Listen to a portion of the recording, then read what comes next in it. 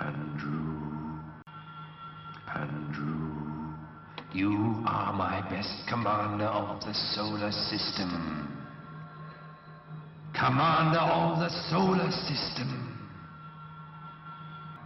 My dearest Andrew, listen well and obey this my command. I got to warn you. You're doomed if you stay. Go. Go.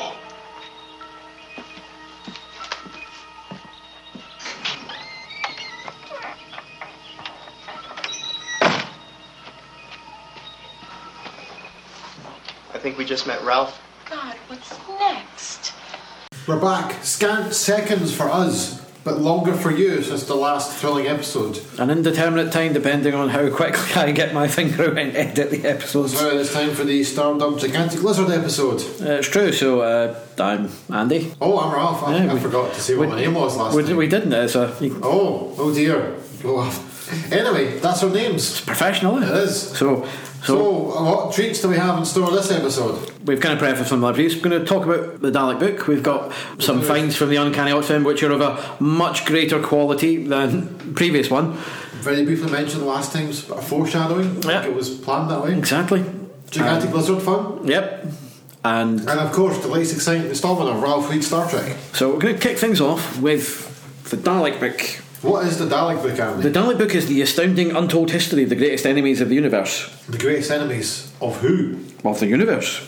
In the book. Yeah, but who specifically? Which character? With all of life.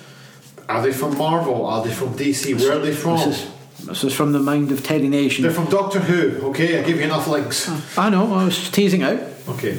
So this is the BBC Doctor Who Dalek book, written by George Mann, Cavan Scott and Justin Richards. All of which have done fine work in the past. It's true. Put out through Harper Design, an imprint of HarperCollins Publishers. Daleks are created by Teddy Nation, and he gets a little bit of a credit on the... Does Ray Cusick get mentioned anywhere? I think internally he does, but not in terms of the actual, because we are well aware. He was the actual designer of the Dalek. Yeah. So, it's an oversized coffee table book. And not in sort of massive, I'd say. It's a little bit bigger than A4, but it's very sturdy. It's very heavy, and the Dalek bumps are embossed on the front, so you can feel them with your hands. You can feel the Dalek's bumps. Yes. Which is kind of disturbing, actually. I don't like to feel Dalek bump. Again, shiny silver with dirt on it to make it look like it's kind of a Dalek casing. There are designed to be. Oh, I thought you just got a scuffed copy. No, look at those tiny little lines to make it look like it's the panels of that. Oh, well, it failed on me. I thought you got a scuffed copy. No, dear. Design defect. It's not a well designed effect. No, so it opens. You've got exterminate in big letters on the exclamation mark. Exactly. So it's basically it's a combination of kind of a fictional history, sort of looking at it from the point of view of an actual in-universe history of the Daleks. Peppered throughout, though, there are actually real-world histories, so it talks about the design of it, voices. The Daleks' their voices, their appearances in other media, merchandising. The highlight of it are 4 short comic strips throughout. It's kind of like an update from the old Dalek books back in the day, when Doctor Who was still young, before our time. Yeah. A certain generation are very nostalgic about the old Dalek books and the fiction they had in. Was it Yarvel, creator of the Daleks, or was that from TV21? Yarvel's from the Dalek TV, the comic strip and TV comic. I do apologise. So things we can say about it is it's got a very nice paper. The comic strips are fantastic. Comic strips are good. They do a thing which I wanted to see, because in Doctor Who we have the War Doctor, the John Hurt incarnation, and so far in audio and comic and novel formats it's always been shown as when he was very old John Hurt, i.e. when you see him on television, but not ignoring the fact that when Paul McGann regenerated into John Hurt on the television for Doctor Who, the one little shot you see of John Hurt is when he's quite young. He looks kind of like in his 20s. So the implication being that his incarnation visibly aged quite a lot during the time that he was that character, that version of the Time Lord. Yeah. So this has him near the start of the war when he's looking young, which is good.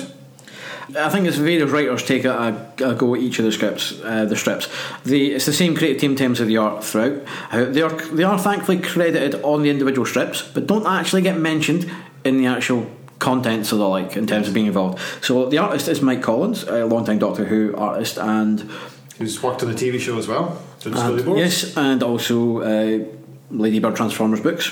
The one true Transformers continuity. Art is the colours are by Chris Carter, who's previously done some.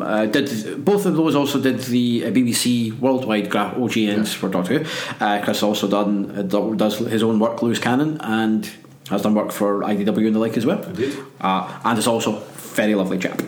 And letters are by Ian Sharman of Orangutan Comics, also very lovely chap. I was chatting to him on Mastodon not long before we recorded this, and he was talking about one of the strips has the Cybermen in it, and he actually developed a bit of a lettering style for it because he noticed that they've never had one consistently, unlike the Daleks, who kind of had one that everyone seems to have stuck to. Indeed.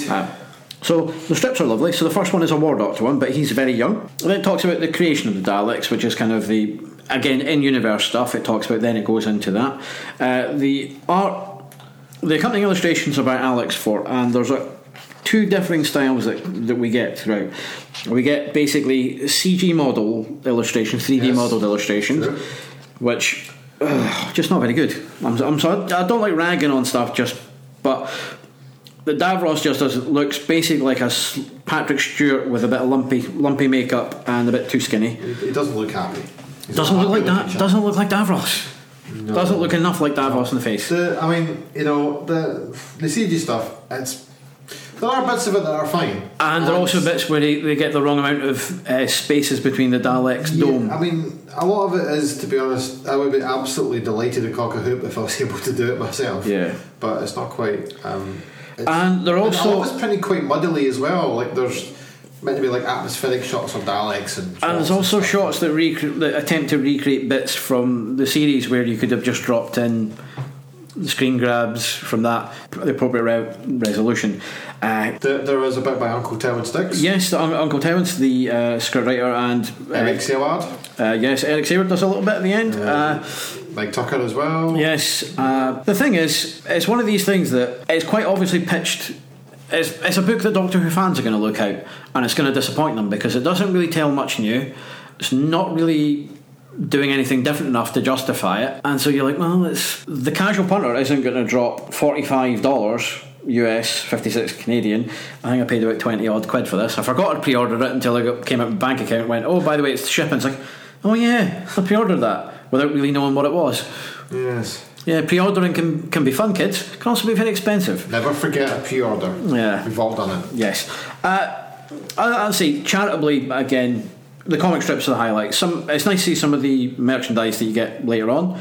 I think special mention has to be made of one of the most disturbing things. Now let's just preface this before we go into it. Now, the history of Doctor Who books has had some interesting bits. There was an infamous book called Doctor Who The Companions a while ago, long before it came back on television, and this was a large format coffee table book in which various female companions of the Doctor posed in scantily outfits and so on, some of which in new photographs. Unfortunately, there was a bit of camel toe in there. I'm not going to explain what that is, look up on the internet, kids. But it was unfortunate, shall we say, even in the context of its time. Just no.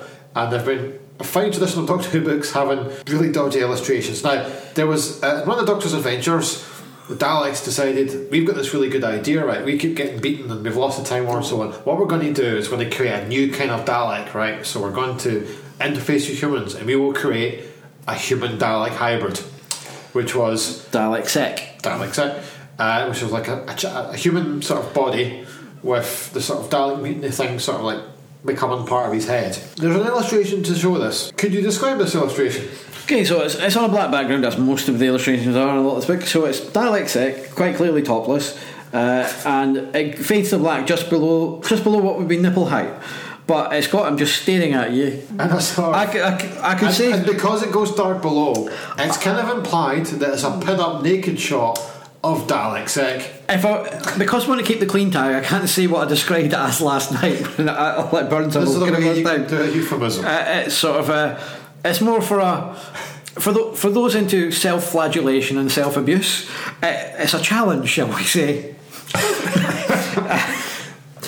That's as best as I can do it and still keep a clean tag. There is no sign of one hand clapping to this picture. Yeah, it's the thing is, it's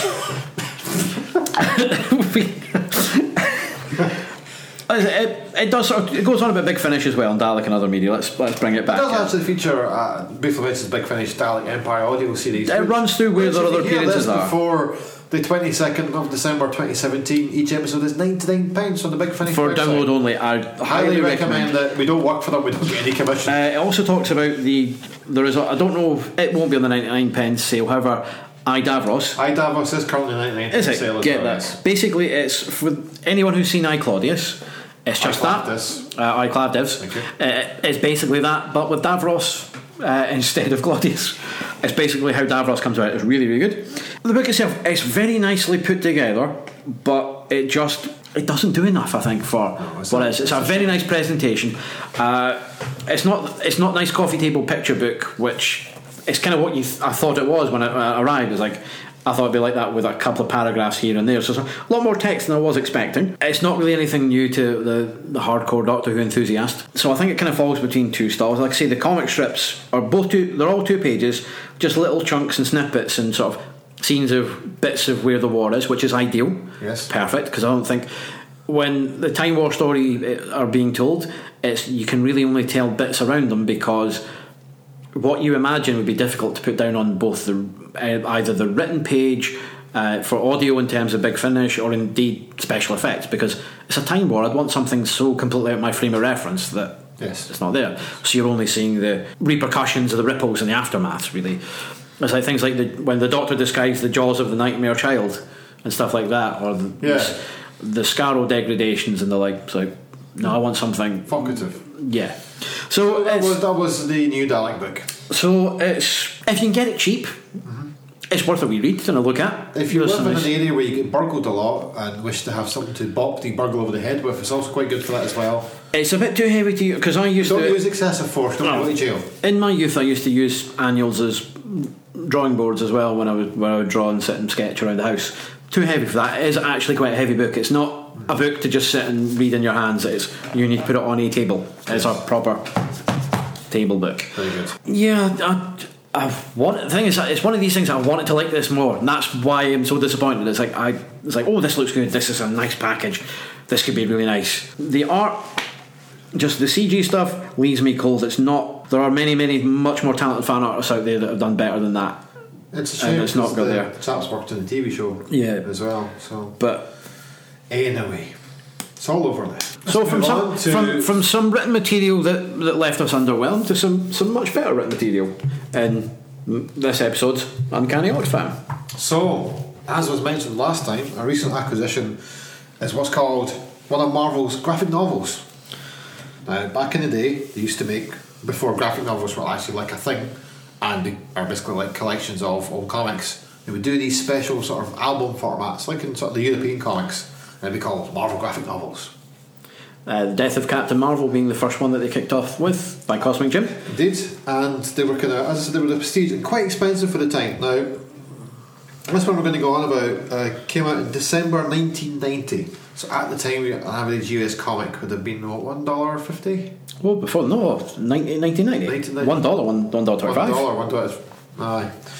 Only the things like Excalibur and Spider-Man, because Marvel had the two grades. Yes. So you had your normal one, and then other ones that would slightly better paper stock, but also had shorter print runs. Hence why they were slightly blurred. The Todd McFarlane Spider-Man was in that.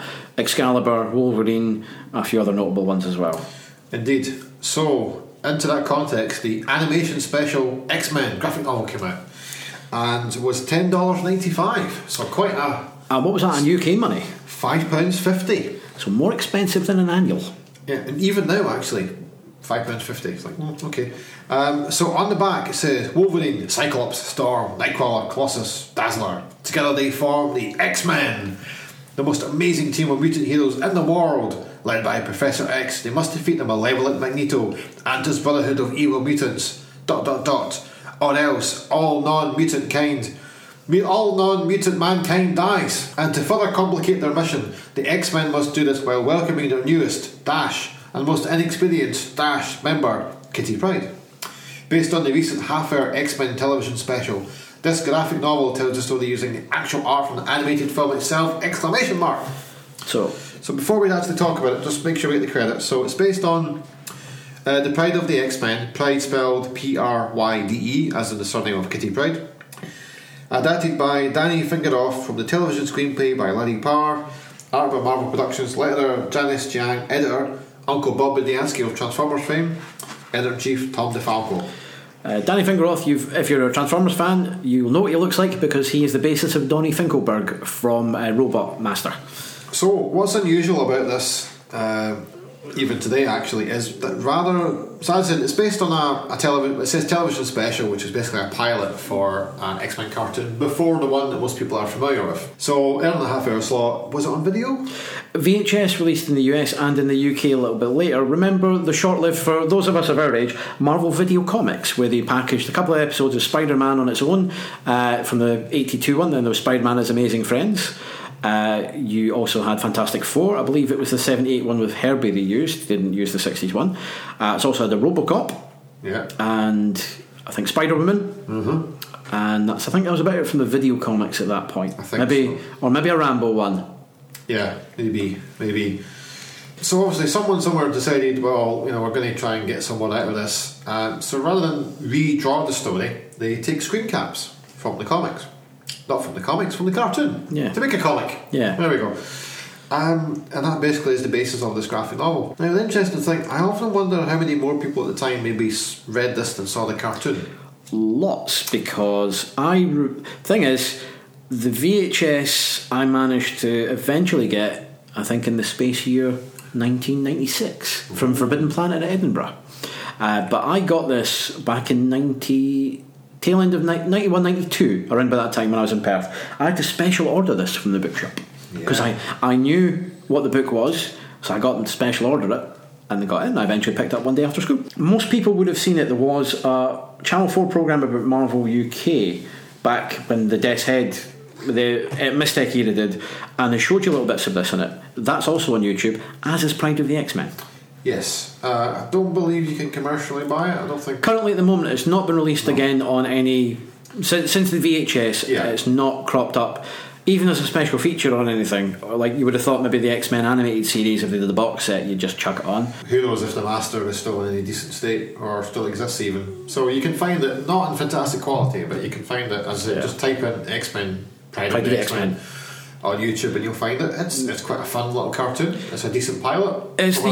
And if you grew up with 80s animation, you'll recognise almost all of the voices there. You've got Michael Bell, Prowl, and Johan from the Smurfs. Rockmore Zorn and Encounter at the Farpoint, Star Trek Next Generation. You notice we go in order of his important roles. Is Cyclops, and he's spot on. He's a perfect Cyclops, actually. Yes. You then have Wolverine. We'll come to Wolverine. All right. We then have Neil Ross, Springer, the best from Transformers the movie, and Slag is the voice of Nightcrawler, also the best X-Man. He is not. He is. We've been over this many times off air with this, but again, you then have Storm, who tedious and gives speeches. Check. I have the power of the wind and the rain. That's how she talks. Just like that. The voice of Professor X is Alpha Trion from the cartoons, and Cup, the Thundercracker, John Stevenson. Well done. I'm no McFeely, but I do know a little bit from here and there. I'm struggling to remember who is Colossus. Frank Welker is the voice of Lockheed the Dragon, because he's an animal, and is also Toad. Toad. Kath Soucie, the voice of basically many young children in cartoons, and Kubert in Futurama, her best role. Keep going. This is Kitty Pryde. He's not looking at you Wikipedia or anything. This is off his head. Keep going. It's Kitty Pryde. Oh, good lord. Let's stop now. Thanks. I think I'm pretty much hitting the wall in terms of who they are. Wolverine yet? I can't remember who it is, but the best thing about Wolverine is Wolverine, as we all know, is Australian. Yes.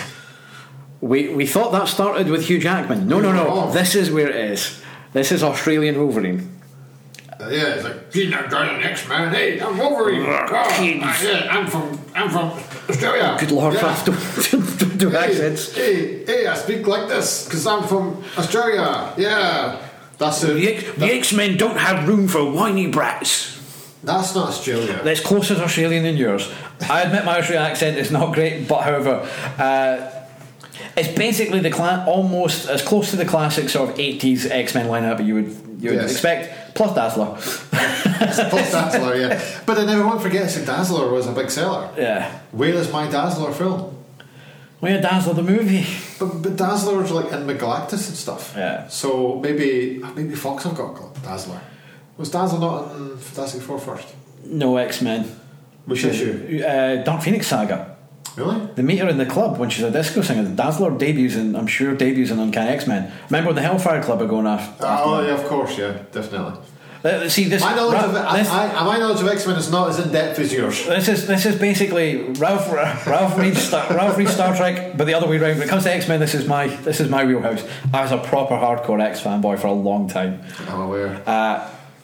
It's got Thingy Bobby in it, Juggernaut, and Magneto, and well. Blob, Pyro. I guess everyone. There's a lot Queen. Yeah, there's a lot in it for 25 minutes. Oh, it's dense. It's a pilot, so it's good fun, and it's got a great theme tune. They go X-Men. I'll splice it in here. X-Men. No place to hide, no place to run, no place to run. Today, the mission has now begun. X-Men, it's the day, X-Men, coming your way. Magneto's hordes are on the way to pillage, burn, and plunder. But there's one team that will not yield, the team that strikes like thunder. X-Men, it's the day, X-Men, coming your way. That is not the truth at all.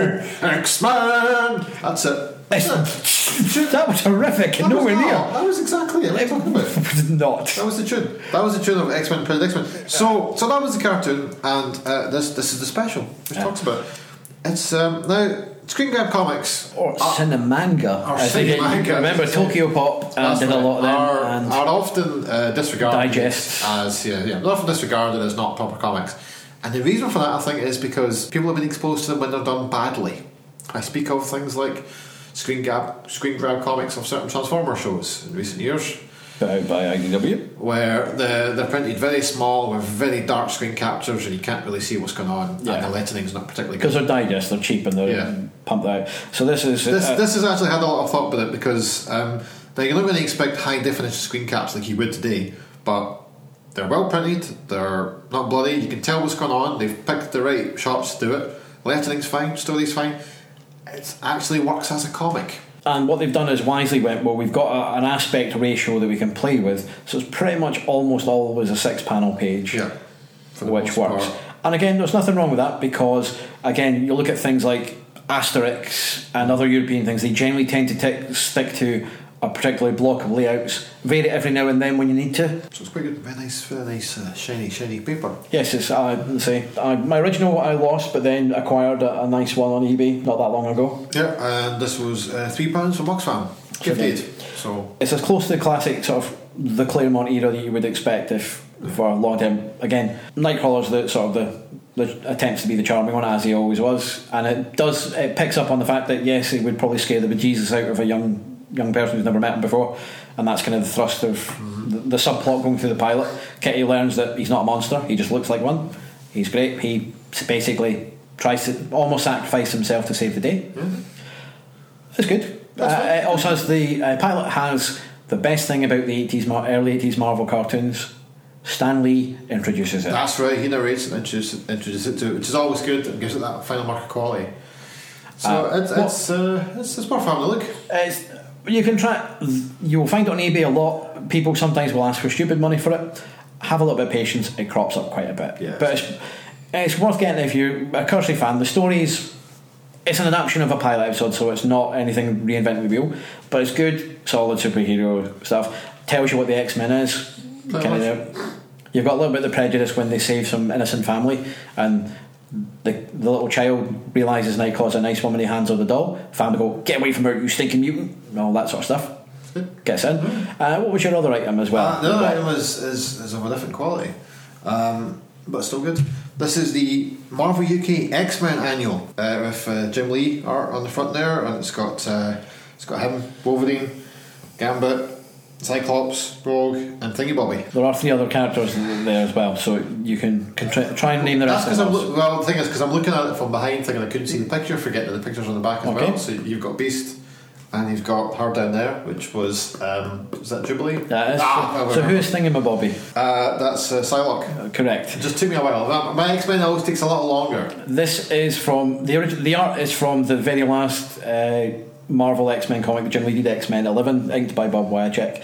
It's recoloured though from the UK one. I think it's by the John. There's 2 John Burns in comics. Yeah. There's a John M. Burns, a very talented artist, and there's also, I think, John Burns, who did some colour covers for Marvel UK in terms of colour work. Yes. This is him. He does very nice colour work. So this annual was £4.95. It's also 96 pages, which is bigger than most annuals from Marvel. They were usually 64 pages. Correct. So this is X-Men annual 1996 with managing director Paul Neary, who's your favourite. No, sorry, he is Michael Hobson's managing director. Paul Neary is editor-in-chief. Yes. I'm misreading the credits there. Yeah. Put in Italy. And it's a nice pristine copy, which again was from X-Men for £99, because whoever had it did write in their name and the annual belongs to. So on the contents page it says, what voice will I do? I'll do Professor X's voice. Which Professor X? He's had many in cartoons. I've just done the Professor X voice. Alright, here we go. Heads up, pilgrims. Welcome to a meltdown of mutant mayhem. 2 complete X epics so important they can only be presented to the world in this extra special 96-page edition. ... And that's not all. There's also grave danger in store for 3 of Xavier, that's me, heroes in an X-Men short story and a unique Christmas tale featuring Wolverine in heart-rending solo action with 2 X-Men comics now on sale. Let's get back character. The animated series of Worldwide Smash and an X-Men movie on the cards. This really is the marvellous mutant age of comics. So thank you, Professor X. We're good of you to join us. Contents: follow the leader, grave danger, Madripoor Knights with a K for Knights, and Zounds of Silence. See, I'm useless at describing these things, so I just think that's kind of enjoyable. Right, so I will run through. So this is just before the Marvel UK kind of stops being Marvel UK and Panini kind of take over. Yeah. So this is when the X-Men have a normal UK, for the time, UK oversized comic that would soon fold, and you get the Panini Collector's Editions, which run to this day. Yeah. So the main story is from X-Men Unlimited 1, which was due to publishing schedules in America. They often every 3 months they have the fifth week, which usually used to be kind of a dead zone for it. So they used to do quarterly books to sort of bring in. Marvel started with X-Men Unlimited, DC followed soon, but had like Justice League quarterly, Green Lantern Corps quarterly, Batman Chronicles, Superman Chronicles, Spider-Man Unlimited, all that sort of stuff. So this is the first one. So it ties in. This is just before the return of Magneto. Yeah. It's when the X-Men are split into 2 teams, blue and gold. Yep. You've got Cyclops leading blue team, Storm leading the gold team. Yes. It's a golden age. It's after Executioner's Song, but before Fatal Attractions. Well done. For X-Men fanboys. That's very good. It's written by Scott Lobdell with Chris Bacalo penciling and Dan Panosian, I can't know if you pronounce his name properly, inker, and so on and so forth. I enjoyed it because it's fairly standalone, fairly interesting. But Cyclops out, he can't really see properly. He's out in the snow and he's like, oh, the X-Men could be in front of me and I could be dying and all that kind of stuff. And they have a nicely self-contained adventure, see, which is ideal annual fodder, actually, because that's what annuals, if you can't produce new material, you've got to select a good strip that can go in there. It's actually alright. It does. Basically, the X-Men are stranded in the, or 3 of the X-Men, Professor X, Storm and Cyclops are stranded there. As it says, initially Cyclops is loses his visor. It turns out that they've been attacked by Sienna Blaze. So this is not actually continuity free, because Sienna Blaze is part of the upstarts who are basically spoiled mutant brats who are playing a game to try and basically dominate things. She's trying to get points by taking out 3 the heavy hitters of the X-Men. Looks like they're all going to die, stranded there. Professor X goes off in the snow, is rescued by someone at a citadel. It's Magneto. You won't find out in this, but very shortly after, it gets revealed in things like Fatal Attraction going beyond that that's Magneto's Citadel where he's been at before he comes back. And then before he rips out the adamantium from Wolverine's skeleton. Very good. Well done. So it's good. The thing is, the X-Men Unlimited title was a bit of an event, so they did again. Bacalo at the time was on Shade the Changing Man with a Vertigo and and then would then go on to do Generation X when it launched with Lobdell shortly after. Star on the Rise, so it was a good heavy hitter. The title did over the years sort of drop down in sort of prestige and not be as good. Yeah, kind of readers learned it wasn't important, so don't buy it. There is some exclusive original content, which is a text story which takes up 6 pages, one of which is full art. Now, on the one hand, it is surprising because the art, let's put it, is taken from other sources, so there's no original art there. But at least it is an original text story, uncredited, so we don't know who the writer is. He or she is not named. And this probably was where the only money for the annual was, because it's only original content. But it was always a mainstay of Marvel UK annuals. Is you'd always get 1 or 2 text stories in there as well. We were more reading and stuff for the kiddies. And it's Wolverine having an adventure in Grave. It's like a fantastic word. It's alright. It's nothing particularly, really, to be honest, there's really nothing to talk about. But it's nice that it's just there. It's all about him learning fear, and fear is actually a kind of chemical thing called Fe4R, and so it goes. And Wolverine saves So the day. what we get like leak speak, and yeah, pretty much, yeah, and fear the leak. Yeah, and it's all about like fear is a good thing for Wolverine. It helps him solve, but he's got to solve this kind of chemical attack and so on. So you'll forget it for the second that you actually finish reading it. So it's really only kind of footnote, but it's surprising it's even there, actually, that they actually had a tiny editorial budget for somebody to write a text story. Yeah. So at the time, then you get a pin-up with Gambit, Storm and Jean Grey. That is from a later X-Men Unlimited issue, and that is by John Romita Jr. And who's doing the inks? I'm not sure who that is. I don't know who the signature is, but it's John Romita Jr. on pencils. But you could recognise it straight off the bat. Got that, and then we move into the next story, which is Madripoor Nights by Chris Claremont and Jim Lee, Scott Williams, and that comes from. I want to say it's X-Men 267 or 8. It's before Extinction Agenda, because it's when Wolverine's there. So 270, 269, 268, I think. 267 or 268. Well done. I've got Captain America and it's a flashback. It's a flashback together again for the first time and all that. It's alright. It's fine. Lots of fighting. Not too bad. It's Jim Lee. It's Jim Lee. Again, you can sort of read it without, maybe not as like a first time X-Men comic, but it's good for an annual. It's kind of standalone adventure, and having Captain America there gives it a nice wee touch. So you get that full adventure. And Black Widow's in it as well. Black Widow as well, yeah. And the other wee pin-up, which is Beast, Iceman and Jubilee by Liam and Robin 99. That's Liam Sharp and Robin Riggs. Correct. Well done. That's not too bad. And then we finish up with Zounds of Silence, credited to Larry Hama and Michael Golden. The team that brought you Bucky O'Hare. Indeed. And it's a textless piece of Wolverine kind of fighting robot type things, dragony things, and no dialogue. And it's alright.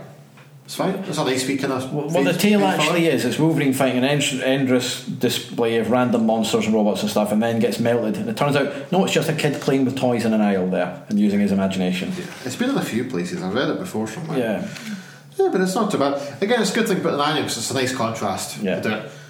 And maybe would have had it as the last story in the annual. Maybe put that in the middle and finish with another one. But there you go. And then we have another picture here of that person there, Jean Grey. Thank you. My brain just completely fried. By Jay Lee. Nice picture, and then that's at the end. But it's a strange one because it's kind of end of an era in terms of Marvel UK as an entity, and also kind of near the end of the era in terms of annuals being what annuals should be. Or outside of the likes of DC Thompson's Beano and Dandy annuals, who still fly them, and the Bruins and the like. Rupert the Bear still puts the effort in for the annuals, which is you have at least one text story, you have some comic strips which are either originated or written for someone else, and part of the treaties are getting on a nice oversized format as well. Yeah, and again 96 pages, so I said it's more than what you'd usually get. So for $9.96, if you're going to charge $4.95, you're getting a little bit more. Yep. So it was good. And it was one. I didn't see it back in the day, so my first exposure to it was getting an Oxfam. So it's all good. So it's actually been quite a positive episode so far. It has. More kind of started off a bit rocky, then but even then there was still some good stuff in there. So It's time for the feature of features, Randy. It's time for Ralph Reads Star Trek. There we go. So, what have we got for you this time? I'll tell you. We've got Star Trek Deep Space Nine Gamma Original Sin by David R. George III. Let's read the back cover blurb. At the end, no, in fact, you should read the back cover blurb. Go on. Okay. At the end of 2385, in a significant shift of its goals from military back to exploratory, Starfleet sent Captain Benjamin Sisko and the crew of the USS Robinson on an extended mission into the Gamma Quadrant. Tasked with a years-long assignment to travel unknown regions, they set out to fulfill the heart of Starfleet's charter, to explore strange new worlds and to seek out new life and new civilizations. But now, 3 months into the mission, their first contact with the alien species comes in the form of an unprovoked attack on the Robinson. With the ship's crew suddenly incapacitated, 78 of the 1,300 on board are abducted, including Sisko's daughter Rebecca. But Rebecca has already been kidnapped years earlier by a Bajoran religious zealot, part of a select believing that her birth fulfilled the prophecy of the arrival of the infant Avatar. Does her disappearance now have anything to do with the harrowing events of the past? And for what purposes have these enemies taken Sisko's daughter and the rest of the missing? So there we go. So that is this exciting novel. Now, as you'll be aware, Andy, the Deep Space Nine novels have had several plot lines running for quite a few years now. Okay. Yes. So, yes. Let's deal with the big one. Okay. Sisko. Yes. We know he was meant to kind of skip through time and that by the end of it. It's like, your job isn't done, effectively. Yes. Why is he now back as a corporeal entity? I'm glad you asked, because that's part of this exciting storyline that's been going on for about 6 years so far. Now, David R. George, basically the way the Star Trek novels work is David R. George is basically, he kind of like is like the main writer for Deep Space Nine continuity. Kirsten Beyer is the main writer for Voyager, who's now also a writer on the TV show Star Trek Discovery. And Enterprise novels are done by Christopher L. Bennett, as you may recall from our previous exciting episodes. He does all the Enterprise novels. And then when it comes to TNG and original series, it's a kind of mixture of writers. So what you get is you get a nice clear vision on ongoing plot lines that last for quite some time. So previously on Deep Space Nine we had the Long Mirage, which brought to an end the year-long plot lines of where did Morn go after the Borg War, and what's happened to Vic Fontaine? Where's he gone? Who knew? So we finally got an answer to those plot lines. Okay, that's not answering my question of Sisko. I'm getting to it. I'm putting this in context. So though we finally reached it, and then a lot of wee plot lines been bubbling away. Is that okay? So when Sisko died in the TV show, they got some other guy to take over Deep Space Nine, and his big gimmick was that he was old. That was his big gimmick. He was like 80s year old. Like that was it. And then what happened to him is eventually went into. Did he die? Well, what happened is he went into a coma, right, for about 3 years, and every now and then people would say, "Oh, how's he getting on?" And they're like, "He's still in a coma in sick bay. It's not so good, but fine." And then eventually, after about 3 years of this in the books, somebody basically said, "Well, why don't we just switch off his machine because he's not going to come back?" So everyone that was ever in Star Trek came to the station. They all went around his bed and they sang songs and hugged each other and did poems and stuff, and then they switched them off. Right. So anyway, that's an exciting book. And Deep Space Nine, of course, as we know, has been destroyed, and as I explained previously, and there's now a new Deep Space Nine station. Does it look identical to? No, it's a Federation built station. Whereas the previous one was Terra Nor. So one of the plans is that so Sisko died, but actually the prophets needed him for some mysterious reason, which is still to be revealed. Okay. And it's kind of inconvenient for them because little did anyone know that he'd impregnated Cassidy Yates, his girlfriend, Captain Yates. So she was like, "Oh, I'm pregnant. And eventually gives birth to Rebecca. And then the prophets kind of like fire Sisko back out the wormhole. And then they shut off all contact with Sisko. So he spent all the years kind of going, "Oh, the prophets, they've stopped talking to me. What's it all about?" And as Rebecca Sisko's got older, you have all these she's like wise beyond her years and seems to kind of be like kind of ethereal, sort of alieny, and maybe the prophets have made her come into existence in some way. But remember, in the TV show, Sisko was told, if you kind of stay with Cassidy Yates, you'll know nothing but sorrow. So what happened is that, so we're picking up the plotline of Rebecca Sisko in this exciting adventure. The primary story of this novel commences on March 2386, not long after the events of the Deep Space Nine novels Ascendance and The Long Mirage. Finally freed from patrolling the sector in Deep Space Nine, In the aftermath of the assassination of Federation President Nanetta Bacco, Captain Sisko and the Robinson crew finally set off on a mission of exploration at the Gamma Quadrant. So back in the day, now, what's happened in the Deep Space Nine novels is the moon of Andala, which is one of the Bajoran moons, has turned out to be a false work. It's actually a fake moon, right? And there's the cult of the Uhura, whatever they're called. And I can never remember the name, so let's just call them hula hoops because it's a hard to pronounce word. Okay, so you mean it's a space station? We don't know yet. This plot line's only been on for about 4 years. Can't expect too much movement. How do we know it's a fake moon then? Because the disciples of the hula hoops cult thought it was, and they made like a big explosion go off in the moon, which exposed the artificiality of it. So it's a space station then? We don't know yet. We don't know if it's a space station yet. All right. That's no moon. It's a space station. Very good. Which of course, causes to keep divisions on Bajor. So there was a time back in the day when the old guy who was in Deep Space Nine, who before Deep Space Nine was in charge of the USS James T. Kirk spaceship, went and investigated the hula hoop cult people, and Sisko turned up as well to help because I'm the emissary and so on. And then following that, a mad guy went, I'm going to go and I'm going to kidnap Rebecca Sisko because the prophecies of the hula hoop said that she is the Avatar. You see? Which ties in with a novel from about 10 years ago, which is also called Avatar. So he thinks that she's got some kind of powers, and she's like, no, I don't. So they have that plot line that bounces with the present day plot line with the Robinson crew, led by Sisko, are in the Gamma Quadrant, right? And it turns out that Rebecca Sisko actually has the power to turn back time itself, which may or may not have been given to her by the prophets. Well, it probably wasn't given to her by her dad. But the thing is, nobody knows she's got these powers, because when she got kidnapped by the evil Bajoran hula hoop guy in the past, he was going to blow it up with a bomb, because that's what he said the prophecy said he had to do to stop the Avatar from mucking things up and so on.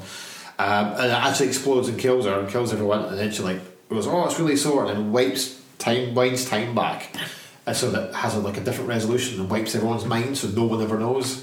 And the same thing happens in the Gamma Quadrant, because they encounter a race which Sisko goes, oh, they're a bit like the Xindi, and they're a bit like the Borg, but they're not.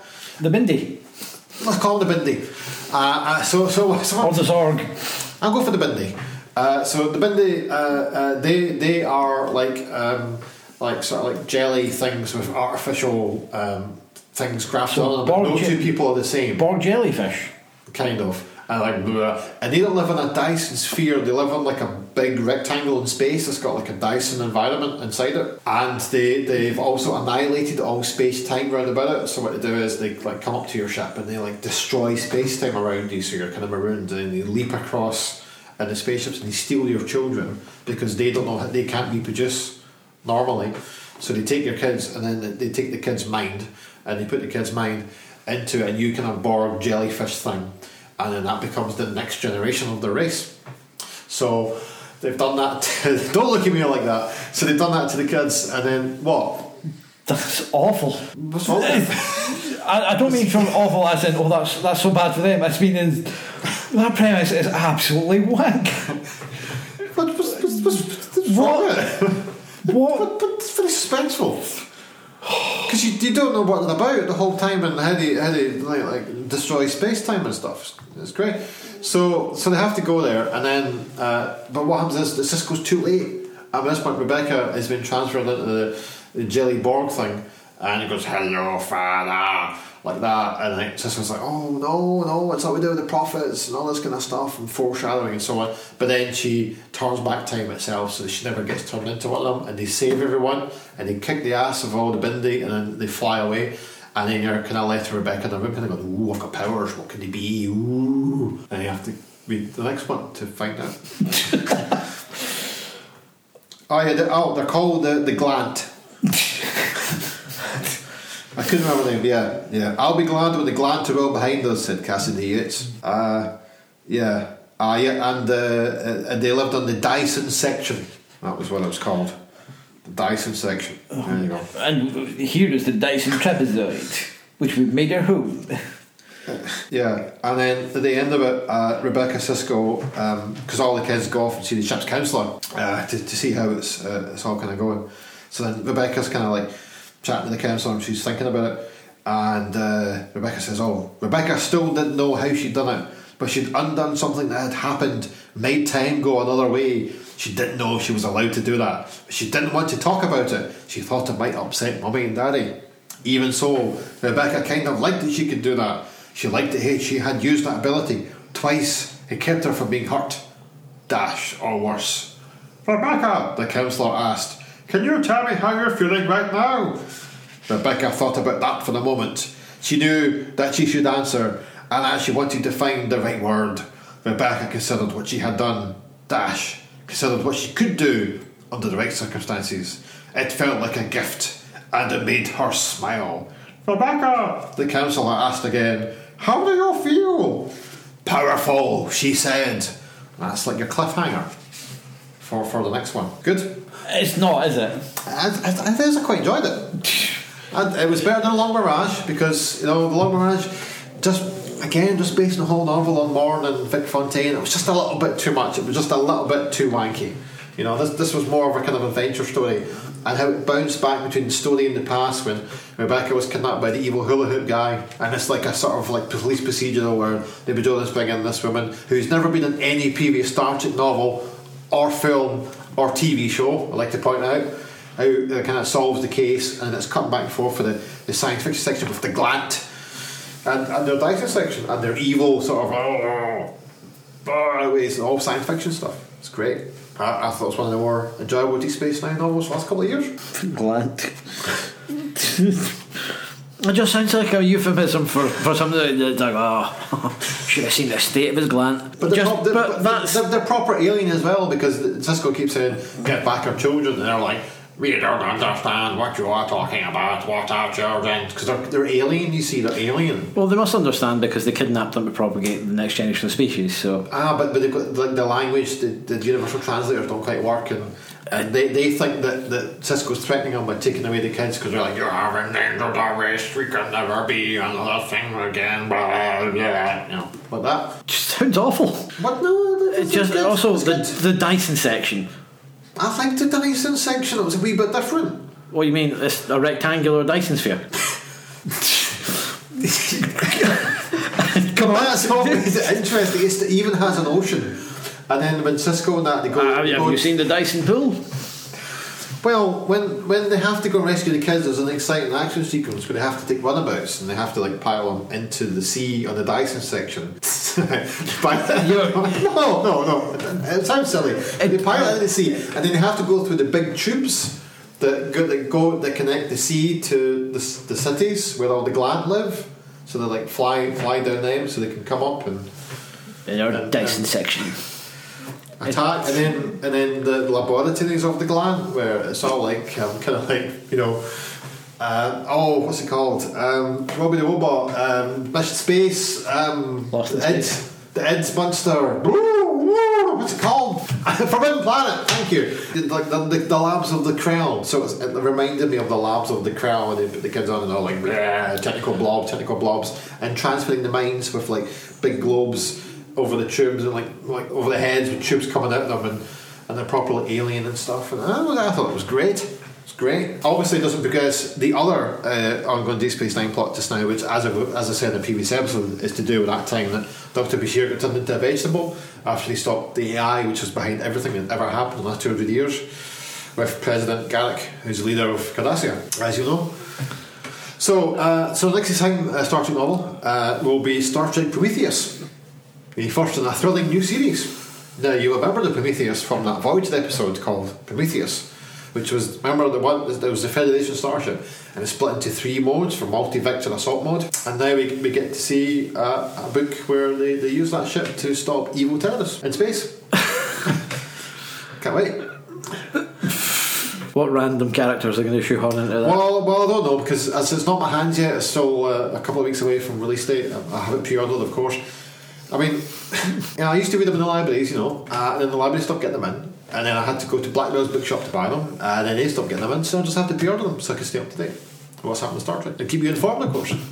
Good. and our listeners there. So, I need a moment to recover after that. I think we should then finish up with the cinematic extravaganza that we watched. Yes. Activate your big pad device. This is good radio. Yep. Scroll through it with your finger and tell us all about this feature film. It's Thunder of Gigantic Serpent. Thunder of Gigantic Serpent. What's that about? It's a film directed by Godfrey Ho and produced by Joseph Lai, who previously bequeathed us the Golden Ninja Warrior, Ninja Terminator, and for our credits, the Defender of Space, where you get to hear Andrew, you are my best commander of the solar system. It's great. And again, it also has several of the people that did the voice for the star dubs for Transformers and various Jackie Chan films. You'll hear the voice of Danny from Headmasters quite a lot.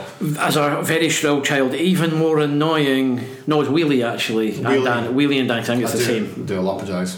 But very shrill. So what's it about? It's a cut and shot, which adds 8 extra minutes into it, which we'll come to in a minute.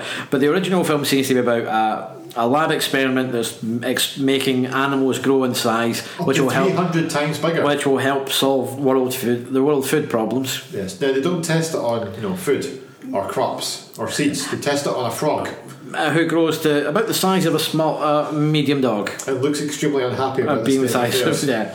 But it turns out the terrorists, yes, I believe in capitals as well, are aware of this, so they break into the lab because they want the formula. This formula. Because then he'll have control of the world's food supply, and he'll be powerful. That's right. He does actually do the ha. He does. Well, kind of like putting his arms up in the air with guns and talking to, I don't know, the air. Yeah.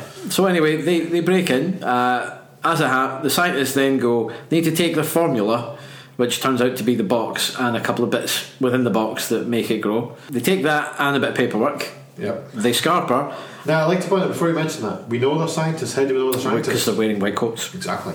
But when they attack, people die, more people die. As the scientists go, a couple of them get shot, they keep running away, a couple more get shot. You get the idea until one of them, who it turns out is maybe not as honourable as you think, horses away the formula or the box, and then jumps out of a car and gets a headwind, and then the car goes off a cliff and explodes before it hits anything, while it's turning as it goes off. That's what happens in real life, Cut to a scene back in a house nearby. A little girl has found a snake that she got a pet. She called it Mosler. It's a good wee snake because it responds. It bobs its head and acts kind of like a dog but as a snake. Yeah. So anyway, she's hiding it from her mum because not allowed it. She then finds the box when they're out, so she takes the box back home. He makes it as a house for Mosler. Then there's, I think, a storm. Is that stuff, and he becomes bigger. And makes he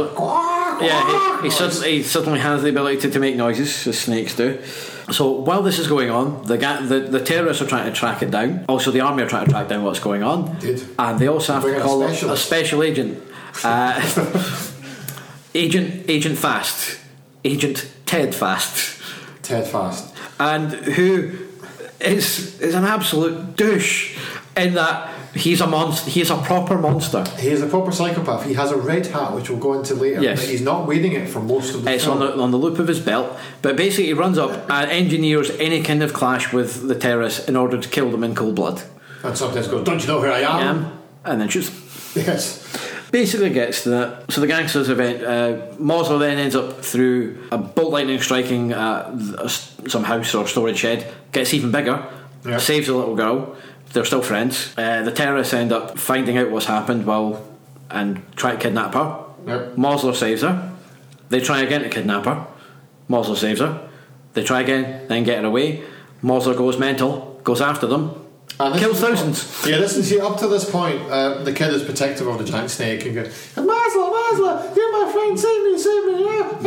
And Mosler's a good egg. And Mosler's a good egg because he just kind of bobs his head up and down and wags his tail and it helps her out and stops the bad guys getting her. And then the killing spree starts. Mosler takes out a bridge, takes out a train, a dam, floods and kills buildings, and all the kids are going, "Don't kill Mosler! Go kill Mosler! Protect her!" But at this point, you're just going, no. They even send planes out towards the snake, and the snake takes out the planes because that's realistic. Yep. Pleasingly, it doesn't take out the planes because it has like Godzilla breath or anything. He just kind of like twats him with his head. or tail. Yeah. The girl gets kidnapped. The police guy saves her, thanks to the help of the girl distracting him, and he then turns around and guns down the terrorist. As you do. They flee the building and escape. Meanwhile, Ted Fast has been killing random agents to find the terrorist. As pointed out, he always acts alone. And which gets the best scene. Goes, "You better help Agent Fast." He goes, "I'd like to help Agent Fast, but he works alone, so I can help him by giving him information." Because I am in a different film from Ted Fast. I can't quite reveal that I am footage from a previously edited film. Yeah. And then, so it ends with a jet fighter ramming Mosler in the head, killing the pilot, but takes out Mosler. Yeah. The girl goes on to a screaming, like you've never heard in your life. Oh, it's proper painful. As in, it's so shrill, it's just like, and it's like, no, stop. But at that point, we're like, this film is never ending. It did feel like The Return of the King, with the many endings. Because we've still had Ted Fast. His storyline is still reached a conclusion. Exactly. And so then it cuts to Ted Fast. And Ted Fast goes up to Solomon, the head of the terrorists. Yeah. And basically, Solomon's in his car. He pulls out a little revolver, ready to take out Ted Fast. Ted Fast gets the drop on him, and he goes, "Get out the car. Put your gun down and get the car." So terrorist then opens the door really quick to twat Ted Fast. So he falls, drops his gun. They have a little bit of a fight. Then Ted Fast, at this point, I should point out, is wearing his hat. Yes, but what does he do with his hat? But the thing is, it's a beret. I love Red it. beret. It seems to be oversized because it's kind of floppy and dangly and hanging off the side. It just looked bad. It upset me. There's like, that's poor hat wearing. He does at least use it as a weapon, though. He throws it at the terrorist guy. Yes, he distracts the terrorist guy by throwing it in his face. The terrorist then looks up, he picks up his gun and shoots the terrorist to death. And then it cuts. It's pretty much the minute the terrorist drops the ground, he stands up. The end. Very abrupt. It's great. It was entertaining up to a point. Yes. We are fans of the Joseph Ly's work. And what a great guy. He's given some of many, them. well, apart from the other one, there's one we don't talk about, but he gave us Jaguar Wong. Yes, Jaguar Wong. What more do you want? But the thing is, even taking the cut and shot thing, which is all his stuff is the Ted Fast stuff. Yeah. The rest of it is some strange monster movie that makes no sense anyway. Because we never do find out about the giant frog, because they lug around this big case and we're like, oh, we thought it was the frog. In it. Yeah, it's got the giant frog, and it just vanishes, so it's still out there somewhere. We hope. Looking really angry, ready to do whatever giant frogs is. There's something vague in my head about a giant frog film. Oh, I'm sure there's plenty. I'm sure there's been. You look. I've got bigger device. You look. While I'm pad for time. I can pad for time all day. Yes. So yeah, I mean, I'm sure it's one about a giant. It's in the back of my head that there was some nightmare film of a giant. Well, I'm thinking of Night of the Lepus, which was the one with D. Forrest Kelly where it was giant killer rabbits in 1973. Because rabbits are just like frogs, except they're not. No, there's croaked. And there's Oh, and how could you be forgetting Rana, the Legend of Shadow Lake, which I believe we watched in an episode that must be what I'm thinking. In an episode of Volume 1. But there's Croaked. Yeah, which is Rana, the Legend of Shadow Lake, which we watched. I see. Yeah, that is. I remember that. Yeah, the frogs. Because I mean, if you had a frog that was the size of a house. To be fair, this frog wasn't the size of a house. It wasn't the size of a house. But if he'd been hit by lightning, the way the snake was, he would be the size of a house. Yeah, so basically. So if you had a frog the size of a house and it was evil, how would it attack? Would it just kind of like leap up and down a lot? And then when it lands, people die. Yeah, I don't think it would be actually attacking people as such. It would just be because even then, it would still have the little hands. Yeah. Unless it was a poisonous frog, in which case it would like leap at you and then roll onto you, so you touched the poison bit in its back and died. Alternatively, rubber. That's what it would say. It would say rubber. But the problem is, if it's a giant frog, yes. If it's the size of a house, yes.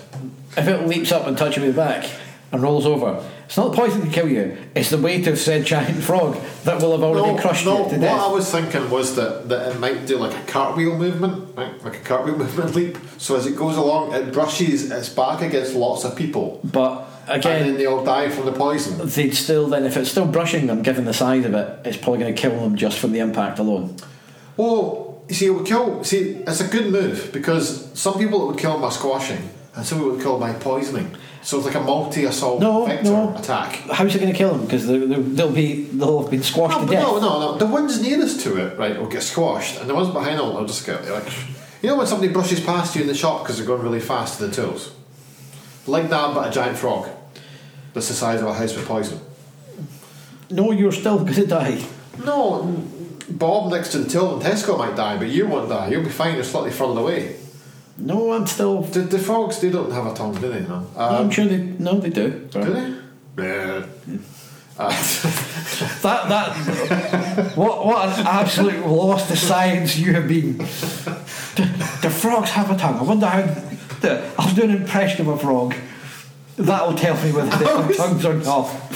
That's how people learn. They try and put themselves in their shoes to figure it out. It's called kinesthetic learning style. Ralph does not have a white coat, therefore he is not a scientist. This is true. I'm not a scientist, but I know a lot about science cartoons. Right, Anyway, yes. we digress from Thunder of Gigantic Serpent. It was alright. You can find it on YouTube if you're curious. It's with Greek subtitles. It is apparently the only digital copy kicking about. It does the job. It's a nice draft. It's not a patch on the Ninja films. But nothing is. The Jaguar Wong film is the and then also Ninja Terminator, the Golden Ninja Warrior. The Golden Ninja Warrior. Yes. I kind of like them that it's got some British actor in Pierre, whatever his name is, a very British name, who's sadly no longer with us. Unfortunate. Well, what a conclusion that has been. That is the thunder of the Gigantic Serpent. Thunder. That was a thunder sound effect. Was it? It was. Ralph was also not, in addition to not being a scientist, he's also not a Foley artist, as we tune in next time to find out what other things Ralph isn't. He is also, as we've determined, not a good judge of the literary quality of books. I've read Shakespeare. I know, but you... I'm actually reading a book just now about the history of the first folio in terms of the biography of the published copies through the 4 centuries of time. I'm reading it at the same time as reading Star Trek Deep Space Nine Gamma originals in. I have wide reading habits. Yeah, it's true, but you should stop some of your reading habits. No. To give me joy. It's just not good. It is. Long meandering plot lines. So anyway, we can look forward to that. I suppose as an exciting teaser for the following episode, we were sent some items, which we haven't got around to yet. So they'll have to wait for next time. Let's see what they are. So next time we'll have a review of Stargate Atlantis Dead End, the 12th in the exciting Stargate Atlantis novel series from 2010. Sent to us by an anonymous yet clearly obvious listener. Yes, we know your handwriting. And also DR Who, The Lost Interviews, Prepare to Experience Doctor Who as it's never been seen before, which is an exciting DVD which we will view and then comment upon. An attempt at truth ending, which we feel will backfire, for it doesn't seem to be. I think we'll be fine, but we'll come back with opinions. Yes, so that'll be back on Stardub episode 4. Anything to say or comments or feedback? Facebook page, Stardub Podcast, Twitter at Stardub Pod. Those of you who have the snail mail address, feel free to not send in any more items of cack. Be greatly appreciated. Goodbye. Farewell.